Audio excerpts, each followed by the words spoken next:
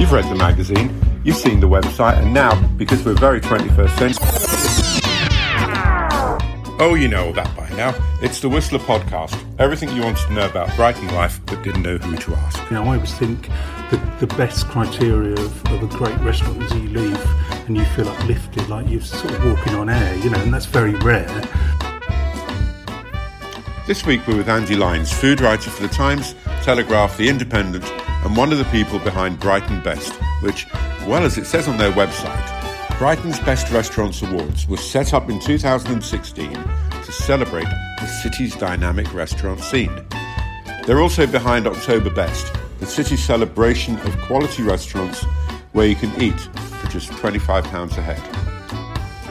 The Best Awards come out in April, and there's a big interview with Andy in the next edition of Your Friendly Neighbourhood Whistler about all that. We sent our intrepid reporter, the Whistler's food editor Gilly Smith, to meet him at the Chili Pickle, our favourite restaurant, to get his top tips for the best places to eat in Brighton over the festive season. But first, some terms to clarify. What does best mean in Brighton? Okay, so, for Brighton's Best, what we sort of say to people who vote for the awards is just it doesn't matter if it's a pizza place or a really posh, multi-course fine dining restaurant, as long as you've had a memorable experience there and looking at the whole experience, not just the food, the service, the ambiance, and how you feel when you leave. I always think the best criteria of a great restaurant is you leave and you feel uplifted, like you're sort of walking on air, and that's very rare, but I think that's what you want. So it's not just about, technically brilliant cooking or necessarily great, ingredients, although obviously you want those if possible, but it's just about the whole experience, how it makes you feel. Yeah, and I would use the Michelin kind of standard, not in terms of food, but in terms of consistent entertainment, where you walk into a place and you just uplifted as in the same way that you just described, but that it is consistent every single time you go back and you absolutely know that you are going to get what you're paying for. Yeah. Not so in Brighton, I'm finding. So let's go through your list, mate, your top 5. Okay, well, so these are sort of 5 restaurants that I've been to recently that I really, really enjoyed and would want to go back to quite soon. The top one that's in my mind is Palmito, which is this tiny little 20-seater in Hove. It used to be a takeaway, I believe. And there's 2 chefs that met at the Chili Pickle, Kanthi and Diego. And they're from very different backgrounds. Kanthi's South India, and Diego's from Ecuador. And their sort of influences sort of not crash, they sort of meld on their quite short, sort of ever-changing menu, and it's just thrilling. I saw your Instagram review and I just immediately wanted to go there.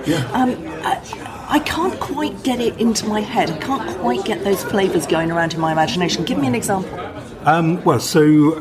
Everything we had was brilliant, but the thing that I made particular note of was this spiced mung bean dal with roasted squash, which just had sort of like warm spicing.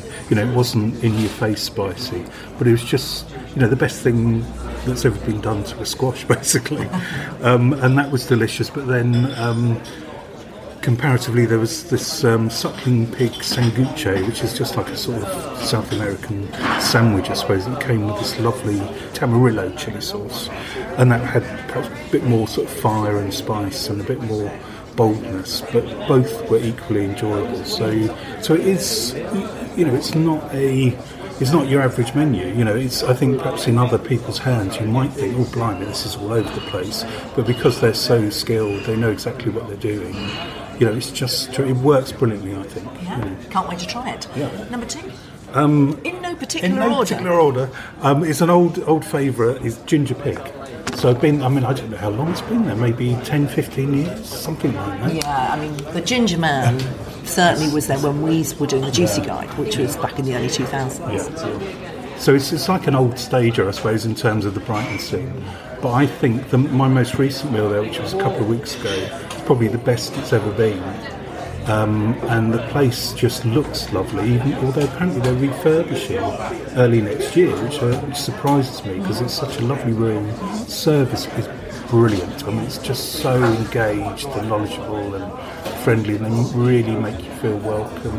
And we messed them around actually quite badly because one of our group was late. We were an hour late going to our table, and they didn't say a word. But then when we got there, we over-ordered massively. But one thing that really stuck out to me was the grilled brie with Makani sauce, which is like sort of tomatoey, creamy, spicy Indian sauce. And it was just glorious. And the food seemed perhaps a little bit smarter than it had done in the past, but it was still, it wasn't fancy food, but just sort of clean and nice and brilliantly done. And again, consistent. I mean, I would go for the Ginger Man group, anything in the Ginger Man group. Ginger Man itself, Ginger Pig, Ginger Fox out in the countryside. What a total delight. But also Flint House. Yes. Flint House would absolutely get it for me. Glorious service. Front of house service by Leo is just absolutely amazing. And one of those places where you can ring as a local and they will find you a space even on a busy Saturday afternoon. Yeah. Well, and talking of sort of consistency, they're one of the things I really love there is their sweet corn fritters. They're always brilliant. Ox cheek for me. Number 3. No particular. Yes. So number 3, Nemo Eats at the Eagle Pub, which is sort of like a resident kitchen, which is slightly newer, but I think they opened 18 months or so ago, something like that. So it's run by a lady called Bookies, originally from northern Thailand, and she started it as a delivery-only service during lockdown, but then got this residency, and she just does everything you'd expect in a Thai restaurant. So there's the curries and stir fries and pad thais and all that sort of thing, and salads. But it's just done, going back to that word again, consistently. I mean, we keep on going back because it's so well done and it's really good value. I mean, that's you'll see this recurring theme in all of my choices is it's really good value dining. And I suppose everyone's looking for that at the moment, but it just, I think that's how I want to eat it. Yeah. Thai is interesting. Thai's always done very well in Brighton, and there are some Uni Thai is consistently one of the things that get the names that keeps coming up. What really kind of ticks the box for you about that, about Nemo? Well, I really like the setting. It's actually it's just in the back part of the pub, and the pub's nicely done out. It's very casual, but the service is pretty good. I suppose it's the generosity of it.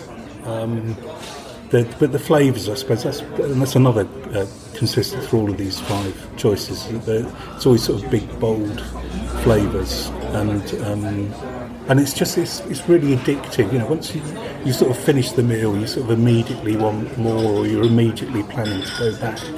So, and the food's quite spicy there. It's got quite a kick, but it's not so much that you think, oh God, I can't bear this. So, but Kit Gum Kitchen is also on your list. Now, I came across Kit Gum when it was a store in Upper Garden Street Market. Yeah. Loved it then. Tell me how it's progressed. It's been a pop-up in a lot of places. Yeah, it has. Yeah. I mean, I first came across it in Horsham, actually. I was judging street food competition, and they were one of the stalls, and I immediately thought it was great there.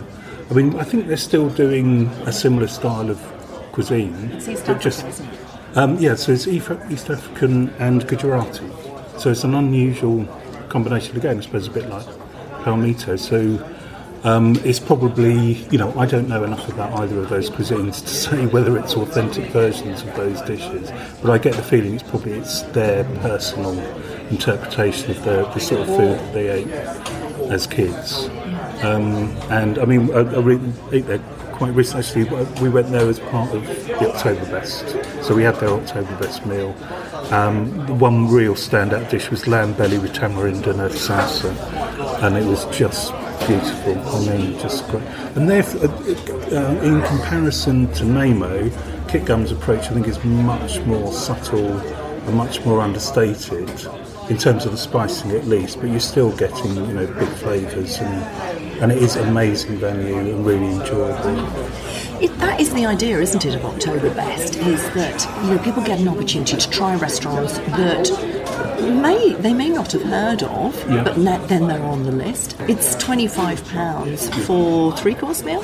Usually 3 courses, yeah. I mean, we leave it up to the restaurants to decide how they can best deliver, an experience for that amount of money, because obviously these days that's really difficult to do for some of the restaurants. So, yeah, most of them 3 courses, some are just a less than. And so to the chili pickle, the 5th on your list, in no particular order. Tell me why. Well, it's also on mine, I might add. Oh, good. I've been coming here since they opened. It's one of those restaurants that I think just gets better and better over time, and you never, ever had a disappointing meal here. And I always look forward to it. I mean, last time we came, I had their black pepper lamb ribs, which are just unbelievable. And the naan breads are, amazing. But I think that most of all, we've been talking a little bit about welcome, and the welcome here is consistently excellent, even though they get a high turnover of staff, wonderful young people coming in, coming out from all over the world, but the welcome is consistent because Alan and Dawn make sure that they train them to really make us feel wonderful as we walk in. Is that what you find? Yeah, I think the fact that Alan and Dawn are so closely involved with their day-to-day running, and I think that really shows, even though it's a big restaurant, but it feels like a personal one. So I think that's what makes, apart from the fact that all the food is delicious, I think that's what makes the big difference. Okay, so this is the bit of the podcast where you go and put the kettle on, have something to drink or something like this, because our intrepid reporter has realised that she's talking about the food at the Chili Pickle and she's not eating any of it. And look, she's professional, yeah? So she's got to eat some. Look, no one said this was an easy gig. Now, we've just had a wonderful goat curry. I asked Dawn, one of the owners, about her sourcing policy. It's really hard, isn't it, to get your sourcing right? It's an absolute must for me. If I come to the Chili Pickle, I'll eat the lamb and I'll eat lots of vegetarian stuff, but I won't expect to get a fantastically sourced chicken. Well, actually, Dawn says they only get halal chicken, which means, according to the Quran, you have to treat animals with kindness according to halal law. So actually, I might well have the chicken. But I'm thrilled that they've got cabrito goat. Goat is one of those animals that would be put down at birth. Billy goats, anyway. So this is a great market for them. What did you think of the goat curry? I thought it was absolutely delicious, and I love it. It's a really good meat, and it is perfect for a restaurant like Chili Pickle, as long as the general public are willing to try it, which they absolutely should do, because it is fantastic.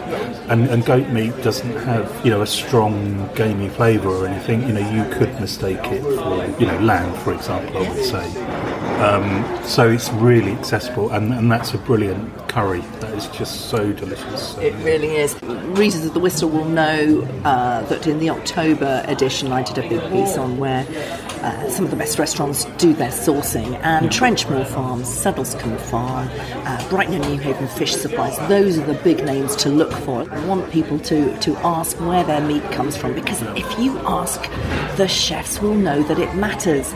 And it really does matter. Of course it matters. So when you go and eat at a restaurant, ask. Why not? Ask where the meat comes from. And if they can't tell you, ask again. And if they won't tell you, well, you got a decision to make, haven't you? That's it for this week. If you want to hear more of Gilly, check out her award-winning podcast, Cooking the Books with Gilly Smith. Other than that, all that's left to do is to wish you a happy Christmas. No, Merry Christmas, isn't it? Merry Christmas, Happy New Year, glad tidings we bring, and all that kind of thing. See you on the other side. Keep well.